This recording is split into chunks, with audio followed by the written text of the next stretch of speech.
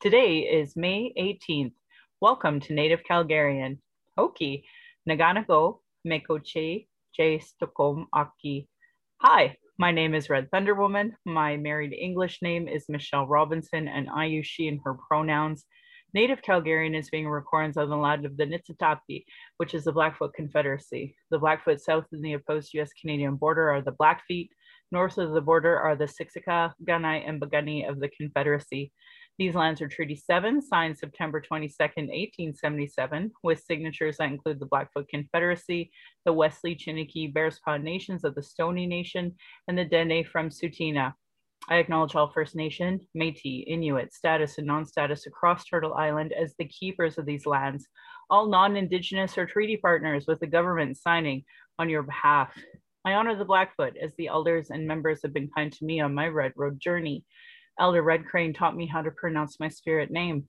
I was born in Calgary, or in Blackfoot Mohkinstsis is Michelle Elliott, an English name which has afforded me privilege in an English colonial world. My mother is Northern Slavey Dene or Satu Dene, but my Indian Act imposed status card by the Canadian government says Yellowknives Dene. My father is so Canadian. I am a daughter of the Mayflower and a daughter of the American Revolution, while having an Indian Act imposed status card. My Dene lineage roots me in the land of the Hare people, also called the Great Bear Lake people in Treaty 11. I'm a native to Turtle Island, and my Dene Nation is a visitor to this area of Clincho Tine Indahe in Satu Dene, meaning many horse town, named after the Calgary Stampede. Land acknowledgements are critical for creating a safer space for Indigenous, as well as honoring the host as the guest and acknowledging your role as a treaty partner. My humblest apologies to the Blackfoot elders and language keepers as I try to learn proper pronunciation. Any mistakes or misinterpretations will be on me. I encourage questions so that misunderstandings can be cleared up as soon as possible. I do not speak on behalf of all Indigenous. I just share what I know as I walk down my red road. My Patreon account is Native Calgarian, where you can pledge and support.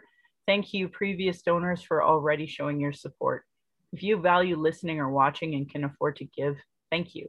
To those who cannot afford to give, I'd love to hear from you at nativeyyc@gmail.com, where you can send in your comments or your questions. I also have a YouTube channel where you can go and subscribe, and you can go to nativecalgarian.com for the latest podcasts and pin posts on social media. So today I'm really lucky to have a person I would even call him my friend because of the years of getting to know each other and having similar circles of talking about issues that matter to us both. So I know when Manmeet Bhullar was still alive and I called him the Honorable Minister, he would correct me when Rachel Notley got into power. And I know you would do the same thing, but I'm still going to say the Honorable Richard Feehan because he was the Indian Affairs Minister for Alberta. So I'd love for you to introduce yourself in the way that you would like, Richard. Right. Well, the nice thing about it is you can just call me Richard. So can everyone.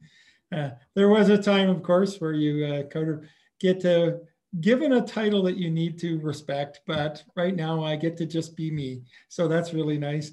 But I'm Richard Feehan, and with some of the titles, you know, I am the MLA for Edmonton Rutherford now, and I'm also the Indigenous Relations critic for the NDP caucus as well as a chair of the NDP Alberta's Future Committee.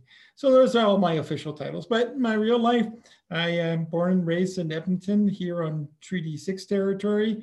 Of course, the home of many people. And I tell you, if I go down to the Blackfoot community in Southern Alberta, they tell me this south side of Edmonton is Blackfoot territory. And if I talk to the Cree, they tell me it's Cree territory. And of course, we have the Nakota Sioux right outside of town too, who tell me it's their territory. So I am just going to say, you know, this is a wonderful place that is desired by many people. And as a result, it's just, it is a great place with wonderful history and lots of good people. And I acknowledge them all. And of course, you know, we're actually one of the largest Inuit communities in the country here. I do know that. And I know that because my family is Yellowknife Dene, and we have so many folks that are like the Dene, the Métis, and the Inuit in Yellowknife are like all together, like really almost like a pan-Indigenous. But so many have moved to Edmonton, including my own mother and my uncle and my granny. They all live in Edmonton. So I know. So, and of course, we have a very large Métis population here in Edmonton as well, and of course around this whole area. So, it's been a real privilege of mine to get to know an awful lot of different groups of people and something at least of all of their histories, because people are very generous about sharing some of it. My own, descendants, of course, are largely from the British Isles. Mostly we would say Ireland, but as it turns out, we seem to have more Scottish in us than we realized. My brother did one of those DNA tests, and we were a bit surprised to get the answer back. Isn't that true? I did the same thing and had the same problem. So please continue. No, please continue about your settler heritage. I think it's really important to discuss it. And yeah. My people came from Ireland primarily, especially if you take the Fian side. Of course, we have many sides, right? My mother's side is Hammond, and of course, my grandparents had 4 different names and so on. But if you take the Fian side, they came to Canada in the early 1800s, mostly in Newfoundland and Prince Edward Island. If you go down to Prince Edward Island, you can still run into a lot of Fians. But in Western Canada, there are very, very few of us. In fact, my father and my uncle came from Saskatoon back in the 1950s to Edmonton, and all the Fians in Alberta are descendants of those 2 men. So, wow. So it's a small population here. Some of you, if you might happen to have been raised in Saskatoon, know there is a high school there called E.D. Fian High School, and that's my grandfather, their father. And it's an interesting school because it has designated it in whatever process they use as a First Nations kind of focused community school.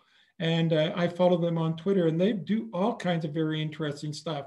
Just last week, they had a ribbon skirt day and things like that, so lots of kind of activities. But here I am now, living in Edmonton, and pretty much my whole life. I just only lived in Ontario for a couple of years when I went to school for a while. And then you always think of yourself as a student, not really living there, just kind of resident while you're going to school. But I've lived here my whole life, and I'm getting to be an old guy now. I'm 61, and that's a lot of years. And I've been an elected official for, I guess, 6 of them. So, wow. Yeah. And the time that you've been elected, honestly, it's just such a breath of fresh air. Holy, because I was born and raised here too, and I know what it's like just to constantly hear these progressive conservatives. I actually fell into a bunch of Kevin Taft's books, and that's what I would probably say what made me a liberal the most was that, much to the chagrin of my union Boilermaker father. So anyway. Yeah, I'm a huge fan of Kevin's. Our children went to the same school together, so I used to see him all the time back when our kids were young. And now my kids have their own kids, so I don't see people at schools anymore. But I have let me tell you, I have a lot of respect for Kevin. And in fact, when I first was given this job as the head of the economic committee, the Alberta's Future Committee for the Alberta Caucus, I called him and we went out to lunch together so that I could say to him, Kevin, you're one of the guys I've always respected. So tell me what you think needs to happen economically in this province. And he did. He gave me some good advice. I really appreciate it. He's so approachable. I've talked to him on the phone as well.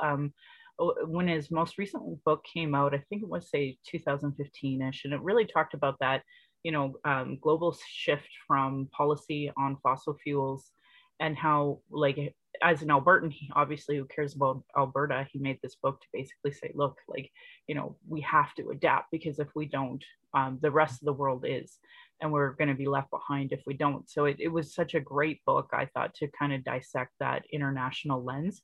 And I can't believe it. Here we are, 6 years later, and now people are starting to wake up and recognize this is the way of the future in the world. And federally, because I've been a liberal, I knew that there were a lot of barriers that were in place from transitioning away from fossil fuels. So I was really proud of our federal policy that we put forward for geothermal. And actually, it was Saskatchewan that put in their first bit of geothermal. And I was all like offended, like a princess, like, hey, at Ottawa, we put that forward. And like Alberta Liberals put that forward. How dare you? But they're like, don't worry, Michelle, it's coming, it's coming. And then Rachel Notley, with being elected, she had made those changes as well. And because the federal policies worked and the provincial ones were working, we were seeing geothermal starting in the province, which was super exciting. And from my understanding, a lot of that's been reversed. But maybe if you have, do you have any perspective on that?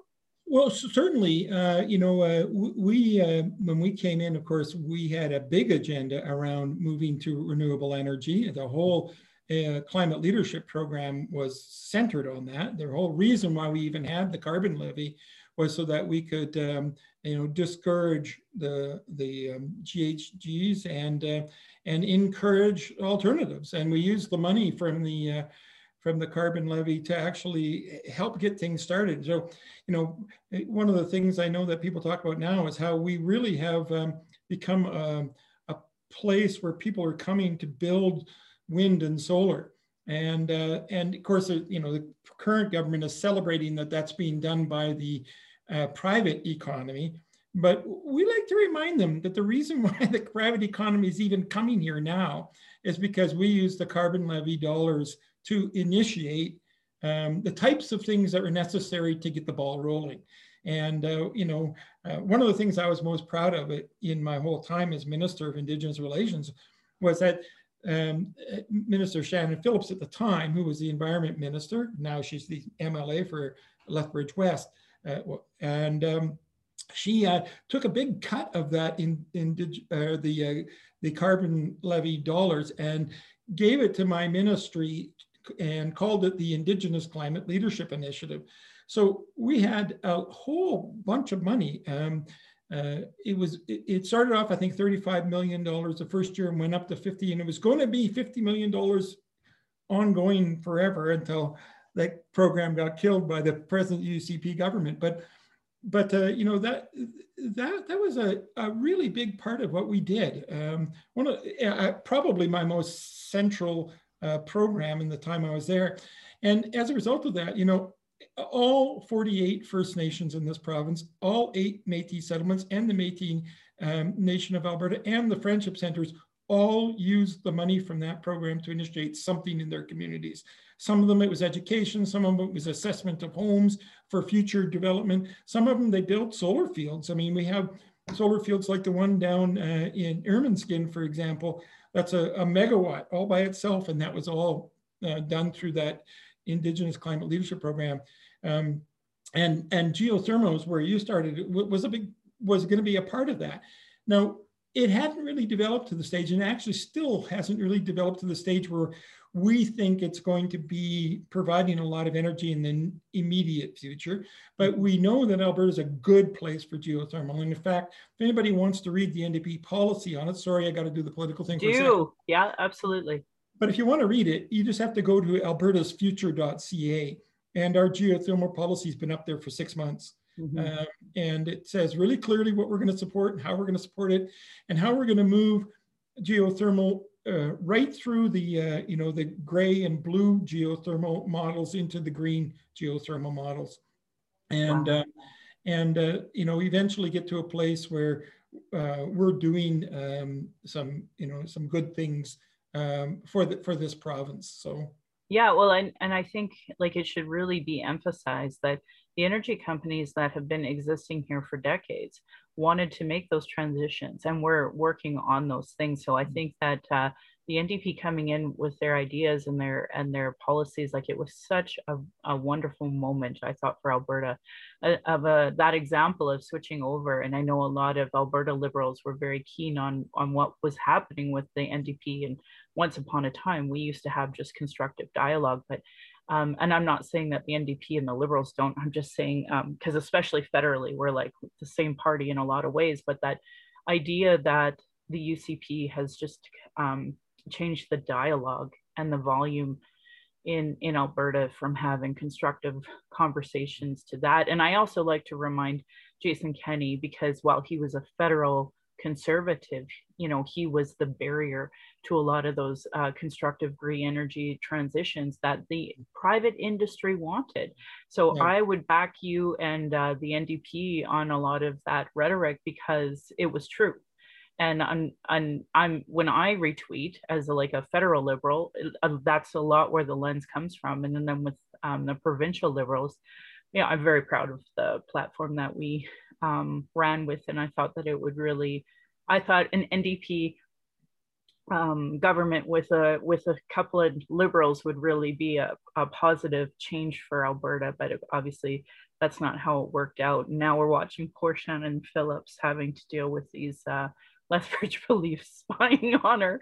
So it's incredible to me in such a short period of time how we've gone from one extreme to another.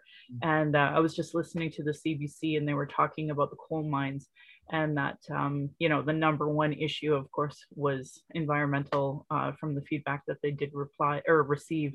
And I was surprised they were even that transparent about that, because frankly they just have been so I guess obtuse when it comes to the results of these types of things, so much to the point that I don't even see the need of putting in my efforts in a lot of times. But when that survey first came out, I did, obviously, because I wanted to make sure Indigenous perspective was included outside from leadership, Indigenous leadership, because obviously that can sometimes be the driving force through lawsuits and that as well. But anyway, it doesn't matter. I was really grateful to hear you kind of discuss that, because I hope that folks who legitimately care about a green energy and green transition see that is there. And another thing that I would really compliment, because I'm a federal liberal and you as the provincial, was the transition from cannabis, because I thought I have a few books. I don't have them here with me right now, but a lot of policy changes that went forward were better than some of the rollout across the country. And again, I thought that really came from the NDP leadership. And did you want to discuss that at all? With regard to cannabis, did you say? Cannabis, yeah, from it being illegal. Like I do believe that the reason why we were successful in our rollout was because of the NDP provincially. Well, we certainly looked at it for a long time. Kathleen Ganley was our justice minister at the time, and she, even I believe she even went down to Colorado and talked to them, and just did a lot of research on the best way to move forward. We're also in a little bit of a different position here in Alberta, in that we already have a diversified network with regard to alcohol. Whereas in Ontario, for example, they still have only government alcohol shops in lots of places. And so we decided that we would use a diversified model here for cannabis as well in Alberta, rather than have the government tightly control it. And I think it turns out that that was the best way to do it. That we certainly see companies doing well overall. And everybody who sort of made the declaration that somehow we were all going to go to hell in a handbasket if we legalized marijuana, I do not believe they have the evidence that validates that position. No. Actually, I remember when they legalized gay marriage, and do you remember that rhetoric with Ralph Klein saying that he will invoke the notwithstanding clause? And as it turns out, actually life has just gone on just very well and very normal, and people are using cannabis in completely reasonable ways, just like, in many ways it's less dangerous than alcohol, not completely. I mean, I don't want people getting stoned and driving, for example, but I certainly don't see that it's been a huge problem to legalize it in Alberta.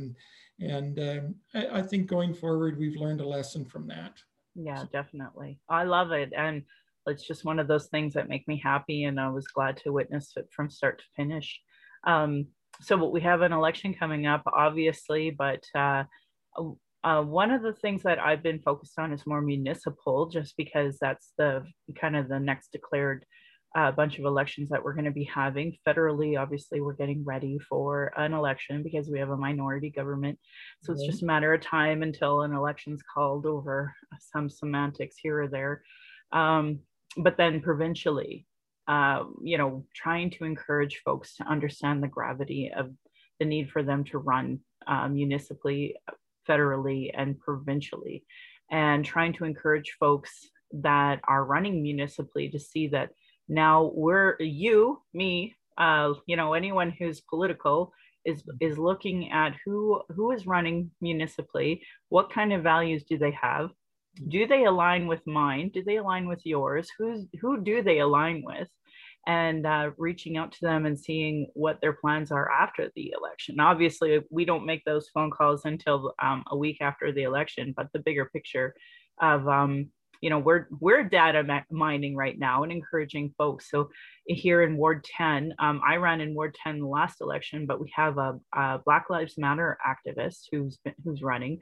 Her name is Leslyn, and I'm really excited for her municipal run. And I think that she definitely aligns with NDP or Liberal values. So that would be somebody that I hope she sees that, this is a really good name recognition moment running municipally. I mean, God, let her win, bigger picture, but that, that idea that I want to encourage people to run, knowing that there's, it takes 3 or 4 sometimes elections before you get elected. What was running like for you? Well, I happened to run in what was also called Ward 10 here in Edmonton, municipally before I ran provincially. Of course, like so many other people, while I certainly had reason to believe I had support from the people who know me, not many people knew me. I did reasonably well, I guess, but I got creamed in the political sense. I came in second, but very far behind the candidate who won, who was, a lot more well known than me. But one of the things that happened is, I spent, all that time and energy and money and, asking all my friends to do the same for me, building up, all the things necessary to have a more successful run when I switched over to provincial politics. And I think that part of the reason why I even got invited by the NDP to run for them provincially was because they saw my run municipally. And of course, I've been a long time NDP member anyways, so I was known. But Rachel came by and she looked at my campaign office and she went door to door with me during the municipal campaign. Awesome. Yeah, it's really great. But she also got a chance to see, my wife was my campaign manager, Kathleen, and she is an extremely competent person. So we had a very organized campaign. In fact, I think I raised more money in that municipal campaign where there's no tax receipts than I raised in the provincial campaign where there is tax receipts. Incredible. And that's largely due to my wife. She's just really great at what she does. Rachel just saw we knew something about how to run a campaign, and anything we didn't know, we kind of learned a few lessons from having run. And so, like many other people, I lost before I won. Mm-hmm. And then, of course, I also was lucky. I happened to run provincially for the first time during the Orange Wave. We didn't know it was going to be an Orange Wave when we started that process. I was on the doors, 6 or 8 months before the actual election that year, and we'd done a lot of work. Even I remember talking, with Rachel and a few of the other folks at the beginning of that election. I think we were hoping to win maybe 10, if we got really lucky, maybe 12 seats in that election. we ended up by winning 54. It's funny, there's a sort of family story about me sitting down with my wife, Kathleen, and my youngest child, Brendan, and both of whom had worked very hard on my municipal campaign. And I was really worried because they both took it pretty hard when I lost in the municipal campaign, because they just devoted so much time and energy and their hearts and souls, right? And I sat them down the night before the election and said, look, it looks like we're doing reasonably well, but you guys got to be prepared. I might not win this. I was really worried about it. And of course, then the next day we ended up winning government. So, it tells you how unexpected it was for some of us, I remember that moment, that week leading up, and we were seeing that shift and none of us could believe this like momentum that we were seeing the orange wave get. Like I was floored. I couldn't believe it. Yeah. And so Edmonton, more of a, you know, union working class, like you have a lot more chances of winning orange than I would as red for sure. Yeah. So I was just really shocked and really, well, I was excited too, because I hated conservatives. Like it just can't stand them. I just can't stand them. They've just wrecked this province for so many decades, and it's that bigger picture too of ideology and the negativity that goes with it, all of that. So, you know, it was really exciting to see this. I was just gobsmacked that week. And federally, like we were hearing the numbers, like, you know, how in political campaigns, it's like, you know, this is what we all present publicly, but behind the scenes, we're like texting each other, like, look at these numbers. I'm like, what is happening? What is happening? So we were all excited because we were going to see some real progress. And then, so I remember the day that you had one that was like, Nenshi was my mayor, Rachel Notley was my premier, and Justin Trudeau was my prime minister. It was like one of the happiest moments I can ever recall in an election ever. And I, you know, like that bigger picture in the sense that I had wished that I had won. David Kahn, you know, there were so many different things happening in our, it's so hard because even federally, it's the same problem where, yeah, Justin Trudeau won, but we had lost, like I was running Cam Stewart's campaign, or not, I was running with his campaign. We had a different campaign manager actually, and just that crushing feeling of like, oh, we lost again, but our bigger team had won, right? So that, you know, there's so much conflict during these campaigns because you want to win yourself and you never do. Well, I don't anyway. Don't know if I've ever won a campaign. I don't think so. Just that bigger picture of federally, you know, because I'm in Calgary. Of course, we didn't, it was a big deal when we had, you know, Kent, Darshan, and Randy and Amarjeet. Like when they all won, we were all celebrating because we had never done anything like that federally before, you know, but it was sad because like my riding where Cam Stewart didn't win, you know, it was like, I thought for sure if a white guy who was a former cop can't win, who can win? You know, Alberta is changing, and I think that at one time to run as a Liberal, as my father did, by the way, provincially back in the late 60s, my first campaign when I was like 7 years old. Wow.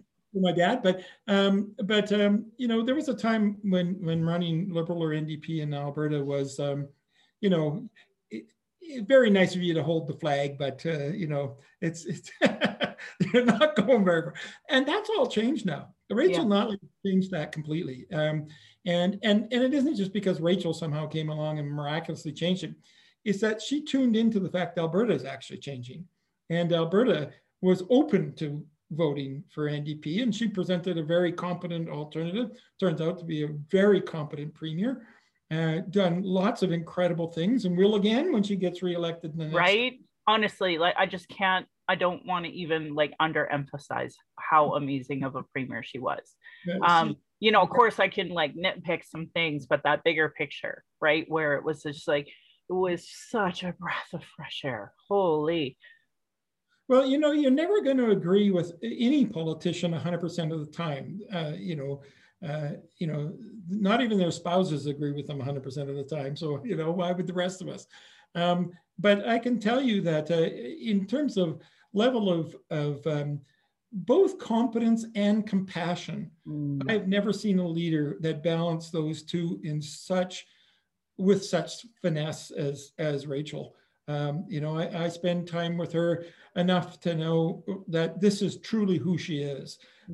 You know, you can't fake it forever. And I've never had a sense that she's ever had to fake it for a second. But you know that because you've seen her time and time and time again in various situations, everything from, you know, those joyful moments where she gets to be the wonderful, easy leader who just is celebrating something positive. Like beer. Yeah, to the very tough moments like, geez, you know, there is no right answer here. This is going to really hurt. And somebody's going to be mad no matter which way you go. I've seen her handle those moments often. And, you know, there were some huge challenges during the time that we were in government. Don't forget the oil went from $120 a barrel in oil to $27 a barrel in oil just as we took over government. We just lost most of our income. And of course, then we had the Fort McMurray fire and, you know, just things like that. It's not like she wasn't tested, and certainly was. And I thought she came through that pretty damn well, you know. Oh gosh, yeah. And you know, her and her staff. You know, I remember one of my favorite people still is Sandra Jansen, and I'm friends with one of the folks that worked with her like very close because she was a federal Liberal as well. Not Sandra, but my friend who worked with Sandra. And you know, I can't tell you enough how heartbreaking it was. So for example, my daughter's school at the time was in Rocky View, and we were just trying to figure out ways to make the school be salvageable, because I believe in public education, you believe in public education. How do we make this work? But it was just the incredible moment of time of this. There was basically a financial apprehension of the land as well. So I even brought in Derek Bilderbrand, like, okay, you love private property. How do we fix this? We have all these willing people. How do we fix this? And the only person who wasn't really at the table, and in my opinion, putting in her effort was the actual MLA, who of course was UCP, who is continuing to represent that area. But regardless, that was one of those heartbreaking moments where it wasn't from a lack of willpower.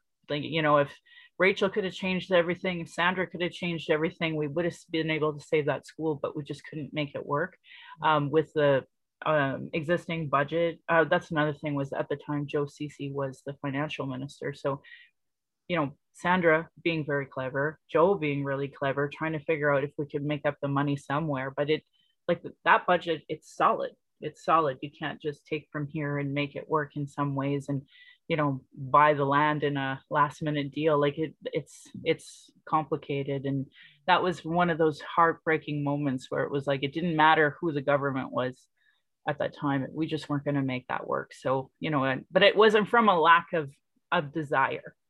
You know, it was everybody wanted it to work except the actual MLA that represented the area at the time. And I'm not going to mention her too much. So I've put her in other podcasts under the bus. So you don't need to do that. I mean, one of the things that I really wanted to talk to you about is about there really is opportunity for people who are progressive in their values, who really see Alberta has both the potential and also some momentum toward significant change. You know, the next 30 years in this province could be really exciting. There's lots of opportunity for that to happen. And I think people should really think about joining that. Because, you know, there was a time, you know, I remember when, there'd be 8 of us working a campaign, and I'd go door to door and drop things in the mailbox because we just didn't have enough time to actually knock on every door, and we didn't have enough money to mail something to every door. So that's all I did, just drop things from, you know, and we were thrilled to have a fundraiser where we got $125 for a night, you know. I feel this.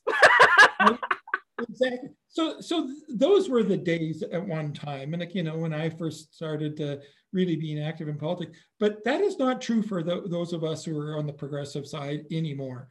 The reality is that the last number of quarters, we have far outraised the Conservatives in this province, in our party. And that tells me that this province is really ready to make some moves forward, and they're putting their money where their mouth is. Which is so great. Yeah, and we've seen Rachel be the leader before, so we know she's fully capable of the job. And, you know, she was the first non-UC or non-conservative premier in 44 years. So, you know, there was a lot to take on. She had to build things literally from scratch. We had nobody inside the government who understood our way of doing things, who, supported our way of doing things. Every single person who worked there had worked under Conservatives before. And even if they liked us, they only knew how to do things the Conservative way. And so there was a lot to transition on. And I can tell you, when Rachel wins the next time, she doesn't have to go through the same kind of learning curve. Yep. And she's just going to move ahead. And so this is really a perfect time for those of your listeners who are thinking, gee, should I get involved in politics? The answer is yes. Yes. I amplify that. Yes. And your team was kind to me prior to me choosing the Liberals and reached out to me as well. And if there's anyone listening who's somewhat progressive, and especially if you're Native or POC, please, please, please, please consider putting your name in. First of all, we need progressive school trustees. I mean, I can't even tell you this fight about Langevin. That's a whole other hour. But basically, we need progressive school trustees.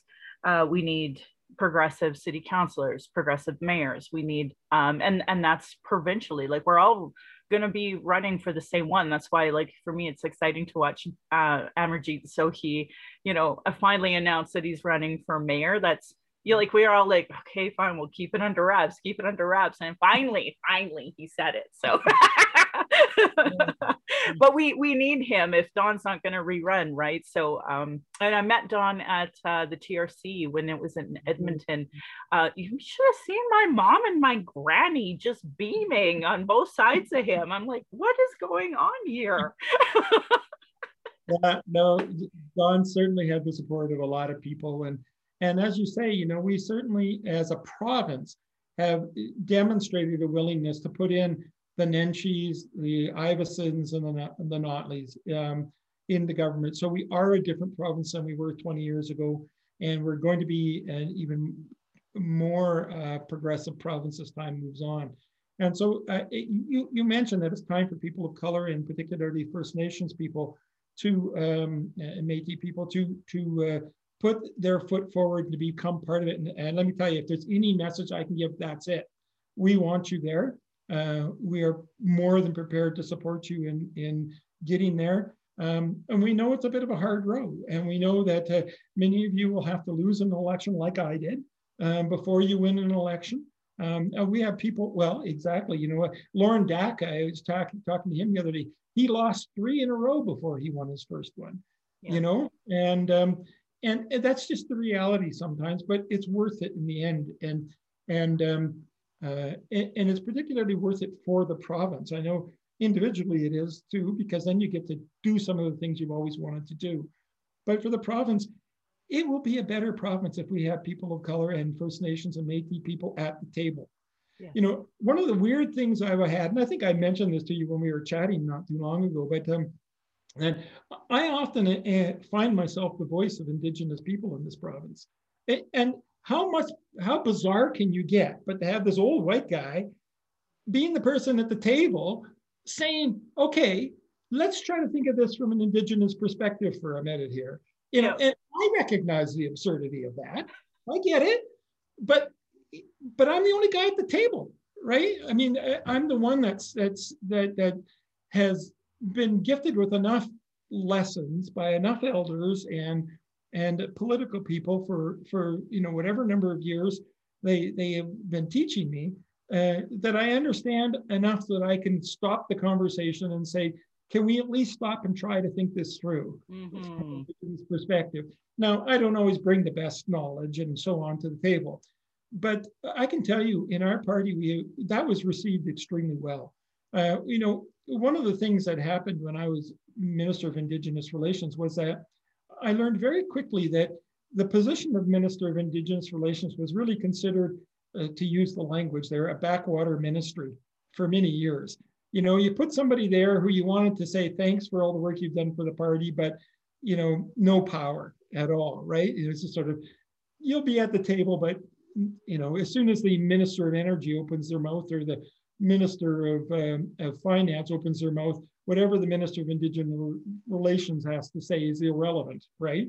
Yeah. That's the way it was. But when I got to the table, Rachel would never let that happen. If I spoke up about something, I had exactly the amount of airspace and time and consideration that the Minister of Finance or the Minister of Energy or any of the other ministers had. And as a result, we got some important things done. For example, I feel like I'm always blowing my own horn about those things, but there were exciting things. And I don't want to blow my own horn. What I want is to say that the province was moving forward.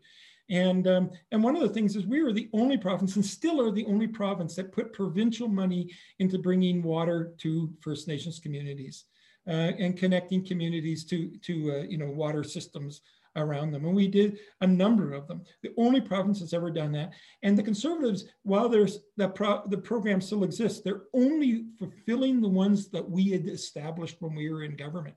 They haven't actually added any new ones, and they haven't put any new money into the program at all, zero new dollars. So the only thing they're doing is they're connecting the pipes that we had designed and put the money for. But that was exciting. And I can tell you that would never have happened under other governments, because if the Indigenous Relations Minister had come forward and said, look, we really need to bring clean water to reserves. I mean, we have to do this. This is fundamentally important. They would have been told, oh, it's too expensive, or that's a federal issue. Yep. That kind of, there would have been some way of diminishing them, their call for action. And that never happened to me. When I went to the table, I said, look, this is really fundamentally important. I think if there's anything we do, we need to make sure people have the basic necessities of life, and food, clothing, shelter, water, a clean environment are all fundamental to everybody's living, including First Nations. So why aren't we making sure we have that? And then the Finance Council came back and said, a month after I made my plea, we have $110 million for you. That's amazing. Run your program. That's amazing. And I have to give a plug to Joe Ceci, who was the finance minister, social worker, former social worker is my understanding, right? So obviously you elect the right people and they put the right priorities up there, and that's why it's so important. And so I'm 140 episodes in, and I talk about the importance of progressive governance. And I just think that this is such a great example of all of that in one episode, because we just could have done this so much sooner had we not had, folks who are, I struggle with colonialism and the, real estate market, and then the expansion of land development that happens within all the cities.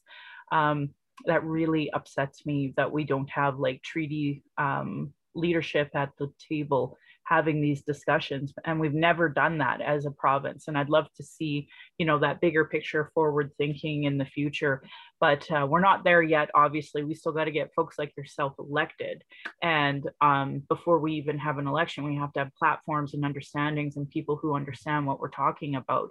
I wanted to ask you two quick things before I forget. One is about the curriculum and that process, because it's such a disaster. And hopefully I'll remember the second one before we get too far. But so the Alberta curriculum, can we talk about what the process was, what you walked into as government, what you did in government that was so close to being launched, and now what you're seeing? And the reason for it, obviously, is because I'm one of the biggest critics to Jason Kenney's pro-colonial, pro-Christian, anti-Indigenous curriculum. But there's even more awful things in that. So I just want to kind of give you some space to talk about that. Yeah, well, one of the ironic things is he keeps complaining about the NDP curriculum. There was never an NDP curriculum.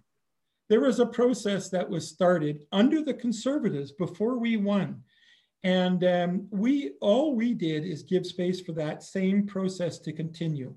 And one of the big differences was that the Minister David Eggen at the time said, let's do more.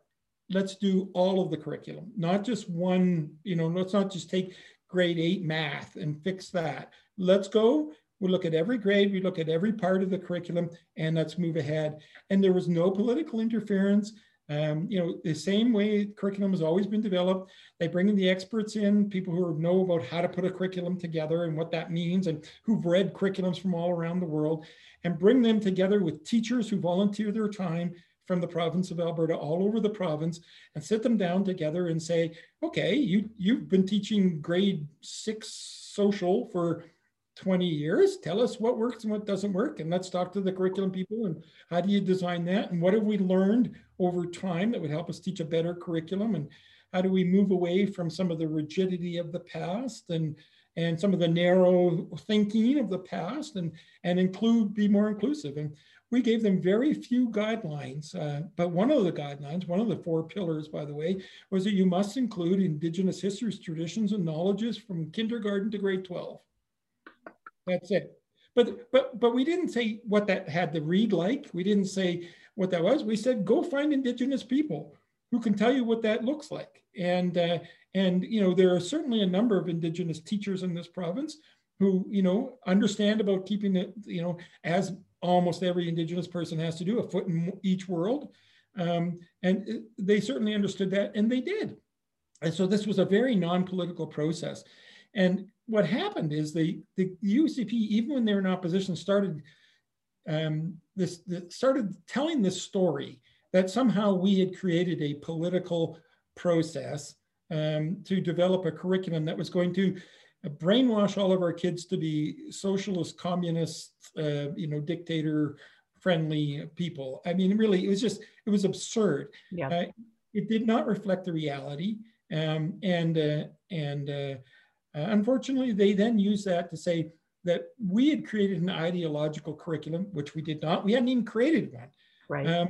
And then they did exactly what they accused us of doing, which actually turns out it's an actual strategy that's used by many of the conservative right-wing groups around the world now. It was developed in the States that if you want to do something that's going to be controversial, what you do is you first accuse the opposition of doing it first. Right. And then once everybody hears that, oh, the NDP are so ideological, so terrible, so ideological, and you say that over and over again, then if you act ideological, then everybody goes, oh, well, it's just a pox on both your houses. They don't blame you. They just say, well, that's just the way the system is, right?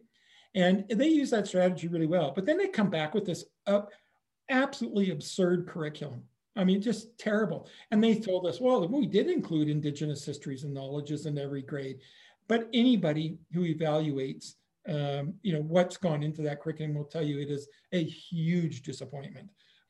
It does not reflect anything of what we are asking to be reflected. And as you say, is really almost reverting to a 1950s curriculum based on, you know, European models of study that is more than 50 years old. Yeah, I know. Nobody uses it. It's embarrassing. I remember, I think I heard Danielle Smith talk on her radio or whatever. And anyway, she talked about how all the conservatives of that time, so this was like when Harper was still in charge, that all the conservatives went down to the States for conservative camp. And they were basically taught all of this ideological bullcrap. And then they would come back to Canada and try to implement it the best that they could. So like I'm well aware that that's what has been happening. There was a really great book that talked about the road to Armageddon, and it really outlined it by Marcy McDonald. That was a really great book to me, really eye-opening of how you know, insidious their ways of campaigning and doing are. But regardless, here we are. And I really appreciate you kind of giving an overview, because I tried to explain that to people, but I don't think they understand that this legitimately was started under conservatives prior to the Orange Crush that had happened. And, you know, all that great work that was so much bigger than just, like for me, obviously as an Indigenous advocate, I'm always talking about K-12. And the importance of, you know, revamping that language and making it more inclusive.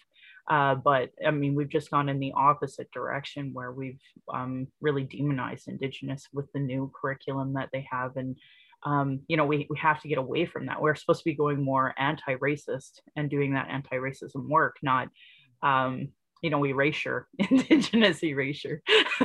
Exactly. Yeah. Well, you know, again, let's go back to the positive just for a moment. The positive is that if Rachel Notley and the NDP win the next election, that's all gone. You know, that curriculum that's been developed under the UCP is gone. And we will go back to the non-political process that existed before, where we get the experts in the room, including Indigenous experts, elders and other, you know, scholars. We've got so many Indigenous scholars available to us. It's not like we have to hunt them down. Frankly, there's a lot of them. That we will go back to them sitting down and developing the curriculum, and we will bring in a new curriculum based on that kind of expert advice. I think this is going to be an exciting time over the next few years. Of course, we have to win an election, which is a lot of work. But I certainly can tell you that certain things will change almost the day after a Notley win again, because she doesn't need time anymore. Nope. She has many MLAs who have been in government already, and before she didn't. She only had 3 of them. Now she's got many more that have been in government before, and she will just start proceeding with the policies that are put together. And in fact, if people want to see some of those policies, they can go to that website, that albertasfuture.ca, because we're trying to be honest. We're trying to be upfront. And of course, not 100% of our policies are there, but people can not only see the policies, but they can actually participate in developing them. Yeah. The whole point of the website is that you get on board and you make comments on the policy, and you join consultations and give us your ideas, and watch it get reflected in the ultimate policy as it develops. We're really moving ahead right now, and I think in a positive way. I'm just wanting to kind of turn our conversation a bit back to having Indigenous people run, to make sure that voice is consistently at the table, and it doesn't depend on the old white guy and whatever lessons he happens to have absorbed as in a short time in office, right? That we actually have people who live the experience every day, and in every conversation can say, well, can we stop and pause for a moment and think about this from another angle? Yeah. I think that this is, as I said before, Rachel is totally open to that. You will have as much voice in the government as any person has. Nobody wins it all. But I didn't get everything I wanted when I was minister. But I can tell you, I got way more than lots of other ministers have. I could bore you with the number of programs that I was able to see get created in our government in my time. We created a list near the end when we were, of course, campaigning to win again. And it was over 100 items that reflected something we learned from the TRC and the United Nations Declaration on the Rights of Indigenous People. There's 100 things that I could say that we did. And you know what? All of that's still waiting, ready to move forward, and it will. But we need people who are Indigenous to move it forward in a way that's, I don't know, fulsome of the Indigenous experience. And one of the things I worry about, and maybe it's just me, but I worry that some Indigenous people just don't see a provincial government as their space. If you're part of a First Nations, you say, well, we already have our own nation government. I vote for my chief and council and things like that. And so sometimes people sort of say, well, it's kind of not my world. I don't vote in provincial elections because that's not me, right? And I worry about that because I really think that Indigenous people actually have both a burden and a gift at the same time. And that is the burden and gift of the same thing. That is the ability and the kind of demand to live in 2 worlds at once. Mm-hmm. And to live fully as Indigenous people, but also live in a non-Indigenous world. And I think the more the people we can have come forward who understand something about that and understand that, yeah, you continue to vote for your chief and your council, you continue to support, Indigenous governance and defined in Indigenous ways, but at the same time, you get to participate in this other world as well, which has huge consequences for your world. And come to this table and help make this table better so that the 2 governments aren't in constant conflict with each other. That we draw them together so that they start to talk to each other in a better way, that we have better outcomes from that. And I think now is the time to do it. I honestly think that Alberta is moving in a direction that is going to be exciting.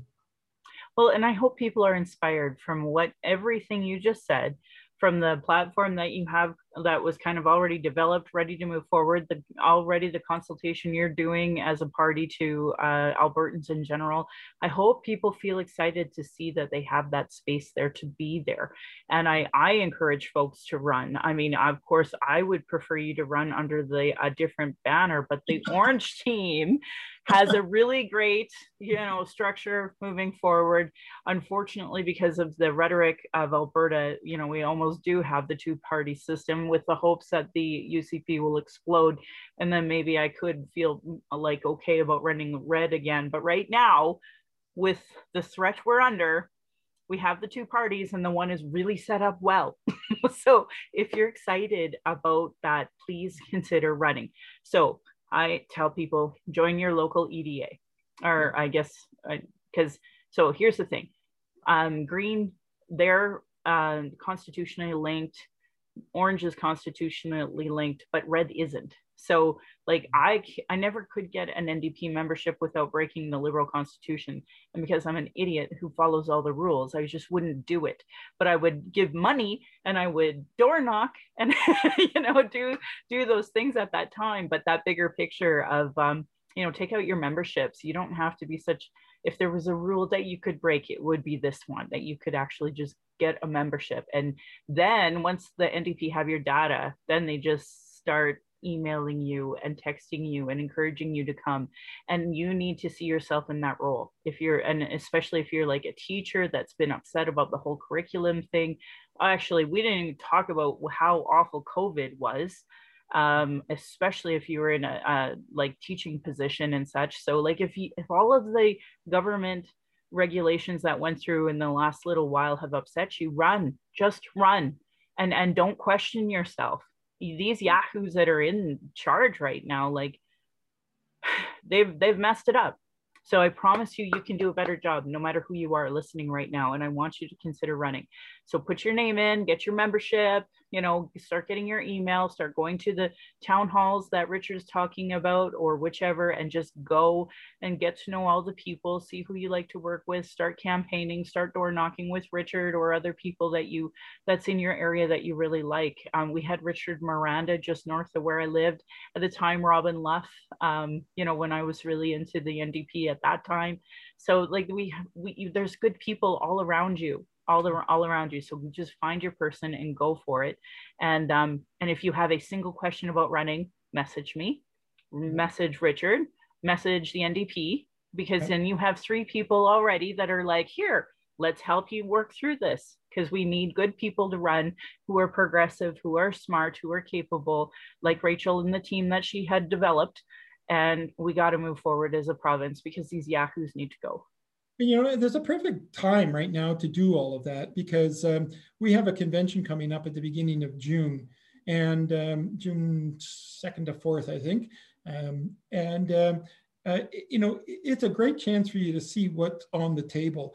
And of course, we have a fairly significantly sized Indigenous caucus who are putting forward motions right now on the table. People like Angela Yellowhorn from down Pekani Way, and Lewis Cardinal around here, and lots more. Yep. They put together. I know I've already seen it because they like to keep me involved. A whole list of proposals for the convention to be adopted, all written by Indigenous people to try to help move things along. And if you want to join the party and become part of the convention and vote for those kind of things and be part of a group of people that are actually making it happen, now is a perfect time to make it happen. Yes. So I'm a part of the Indigenous Peoples Commission federally. At the time, the NDP one wasn't as active, but provincially it is. And you've heard these names and you want to join. I promise you want to do this. And I know what it's like putting all this work towards a policy and then not having enough votes for it to move forward. So I beg people, consider going to this convention. I promise you, once you go to a convention, you will never stop being political ever. I don't know if I'll ever stop going to a Liberal convention until they say, Michelle, you're not allowed to come.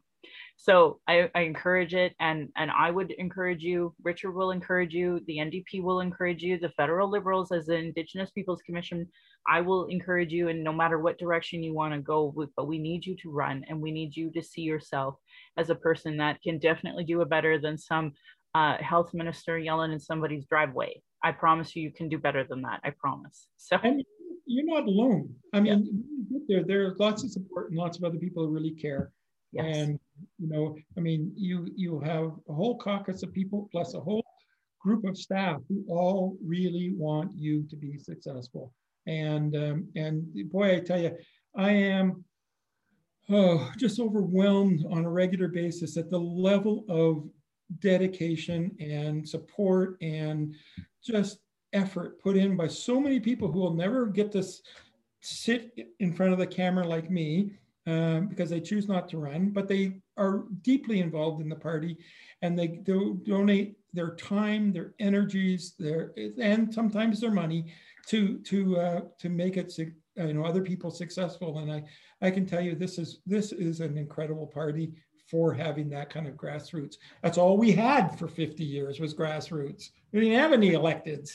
So we're a deeply grassroots party in the real sense of that. You know, people who create things from their communities and have already demonstrated that they can make Alberta a better place through progressive politics. You know, and I'm just going to emphasize this point too, where I want you to all go for the full enchilada and put your name in and run. There's also campaign managers. There's so many people that you can take a leadership role within running a campaign.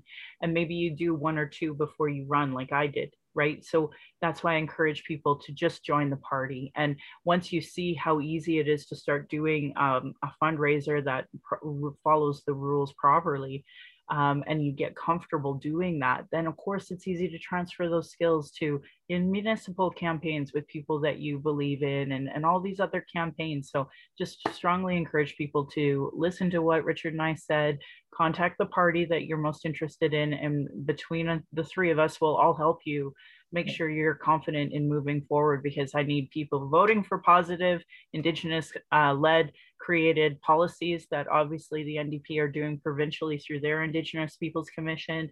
You know, I'm trying to do federally. So we have lots of folks at the table. I mean, it's not nice. There are a lot of colonial thinkers in all of these parties. I promise you, you're going to face racism no matter what party you go to, but at least there's an attempt, you know, at this work. So, you know, June is such a fun month for Indigenous people. We all have our Indigenous people or Indigenous Awareness Month.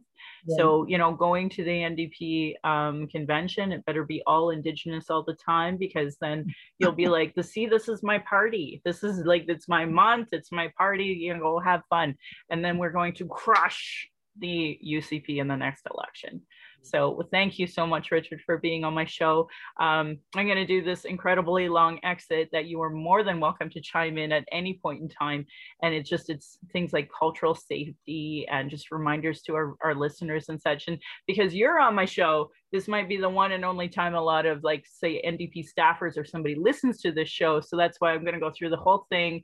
And I promise you the next episode and the previous episode, these are the same things you're going to hear. But just, you know, it's important because sometimes, depending on who my guest is, might be the only time people hear this. So I'm just going to run through this, and I encourage you to chime in as I talk if there's something you want to add to it. I'm proud that this podcast has given solutions, cultural safety, cultural first aid in all of them to create a safer space for Indigenous, people of color, folks with disabilities, LGBTQ2+. I want to say thank you to Cheryl Ward, Chelsea Branch, and Alicia Fritkin for their work on heretohelp.bc.ca and this part about what is Indigenous cultural safety and why I should care about it, because their work is the cultural action tools that we need to be putting in all these nonprofits and such as part of non-Indigenous reconciliation work and settler understanding. I'm just lucky enough to highlight it and repeat it here.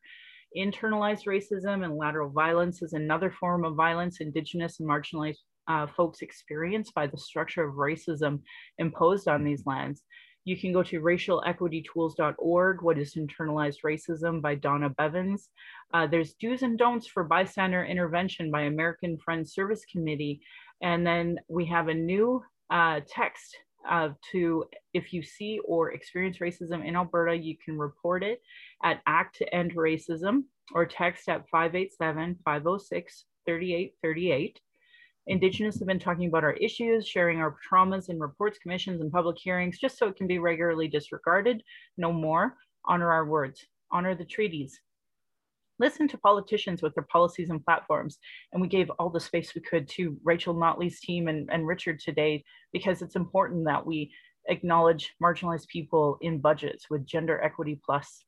It's important to see if they're cutting violence prevention programs and services, the Indigenous education issues that we have to face as a province, as a country, United Uterus health choices, gay straight alliances, lack of human rights for migrants, immigrants, folks with disabilities. Know that your vote to these parties directly negatively impact marginalized people. So demand that they implement the Truth and Reconciliation Commission calls to actions, the recommendation of the Royal Commission on Aboriginal People, the multiple reports about child welfare reform. This is a great example of what Richard and I were talking about when it comes to provincial and federal jurisdiction. There are so many existing reports on child welfare reform. If we got a good Indigenous person in that position, we are all social workers. We all go to social work in order to, try to do better for our people. Now, take those skills, move them into politics so that you can be Joe Cece and give us funding to actually do some child welfare reform. Violence prevention, 231 calls to justice from the National Inquiry. All of these reports are needed to be implemented, and denying any of this is a form of abuse called gaslighting. Our people are experiencing racism in the justice, educational, and health institutions with multiple reports that say the same thing. Here's your opportunity to become a politician and change that with all of this existing structure. Demand change from election platforms, politicians, if they don't understand colonialism, racism, privilege, sexism, they literally have zero business running. This should be understood by all parties, local politicians, community organizations, sports clubs, etc.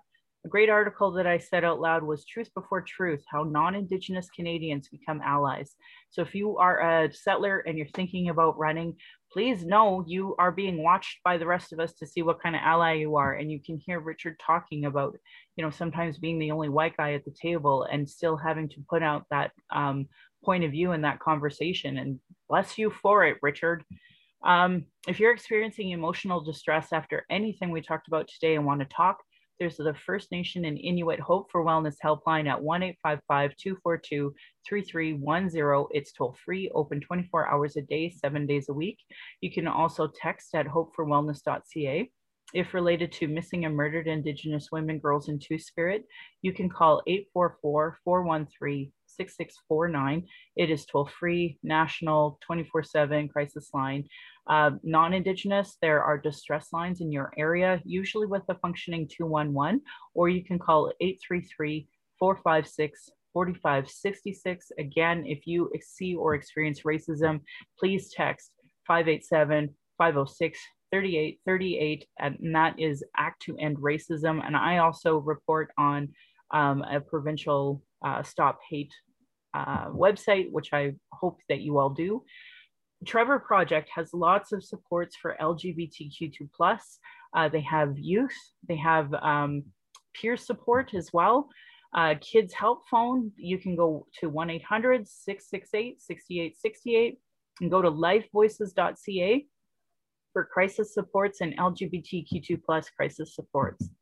Violence is my everyday reality. Every Indigenous generation has faced it, and that's why I started this podcast, to speak freely without interruption, without tone police, without leadership shaming, without gaslighting questions, as many people don't want to hear Indigenous opinion, but sure want to tell us theirs by people who know nothing about Indigenous colonialism, the constant surveillance of Indigenous people, our protests, our vigils, and our rights, microaggressions, people dealing with internalized racism, people who then become gatekeepers or survive off the status quo, folks who are still really in their trauma, and stop people from doing the work and deplete resources. Internal, external racism is an everyday reality for Indigenous people. I want to say thank you to my ancestors, my mom, my granny, of what strength looks like through your example. I want to thank my dad for teaching me to be strong and blunt, my stepmom for showing me what a proud culture is through her Austrian family and teaching me to be a proud Calgarian. It's through her I'm a second generation proud Calgarian. Thank you to my husband, Darcy, for producing and editing this show. On top of being my husband, my childhood friend, the father of our child, he has been my support down my Red Road journey. He has witnessed decades of racism and sexism. To our child, who we are blessed to learn from daily. We are honored you chose us. You give me daily accountability to be a better and stronger person. I hope my daughter and my family will be proud in the future of me trying to discuss these present day issues in a way that they'll understand. My Patreon account is Native Calgarian, where you can pledge and support. Thank you to my previous donors for showing your support. If you value listening or watching and can afford to give, thank you. To those who cannot afford to give, I'd love to hear from you at nativeyyc@gmail.com, where you can send in your comments or your questions. I also have a YouTube channel that you can subscribe. You can go to nativecalgarian.com for the latest podcasts or on social media, my pinned posts. And I want to end by giving side eye to those Calgary rabbits. You're lucky I'm not tradish. And my beautiful cousin would respond, or you'd be in my dish. Thank you for listening. And that's my show. Thanks for being on, Richard. Yeah, really appreciated the time.